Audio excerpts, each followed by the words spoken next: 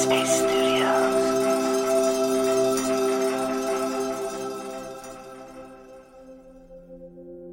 Hi, my name's Andy, and welcome to Radio Headspace. So it's Friday morning. We are almost at the end of the week, and whatever your plan for the weekend, I hope you're going to have the opportunity to let go, to relax. And today we're going to focus on how we can let go of grudges, how we can find a place of forgiveness in our life. Yesterday I was reading the news and I was really struck by a particular story of a driver, a man who'd been driving with his family and been involved in an accident. And his entire family, both of his children and his wife, were killed in the accident. And he was talking about how in the moment he was able to immediately forgive. And I think for most of us, the idea in that situation that we could immediately forgive the other person is almost unthinkable. It's extraordinary. And as he talked about it, he said the reason that he was able to forgive was that when he was younger, he'd actually been involved in an accident where he'd killed somebody, and that family had forgiven him, and it enabled him to go on and live his life.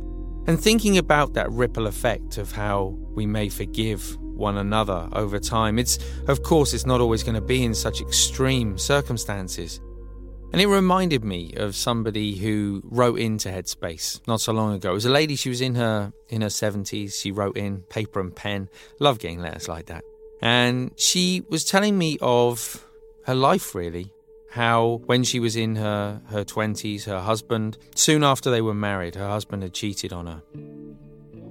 And how soon after they had separated, divorced. And how since sort of 45 years had passed by. And she talked about how over that time, how she replayed that story in her mind so many times. The feeling of sort of bitterness and heaviness and hostility towards her husband, it almost created a groove in her mind.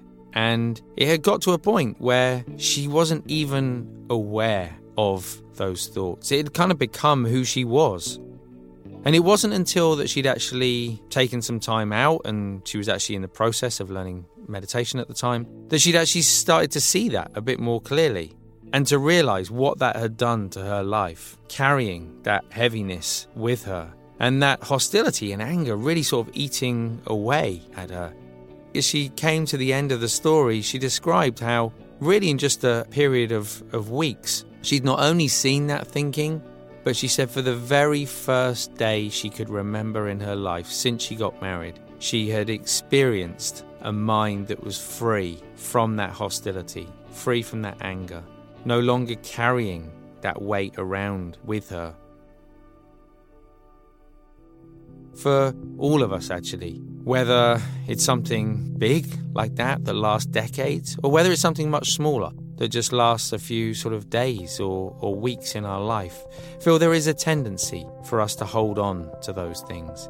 We tend to find it difficult to let go of those things.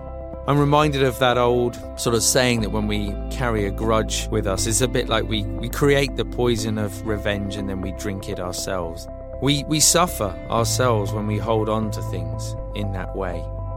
So my hope is, as you head into the weekend, that you might find an old situation, something that happened in the past, that you might still be holding on to in some way, and that you find the space in your mind to let go of that.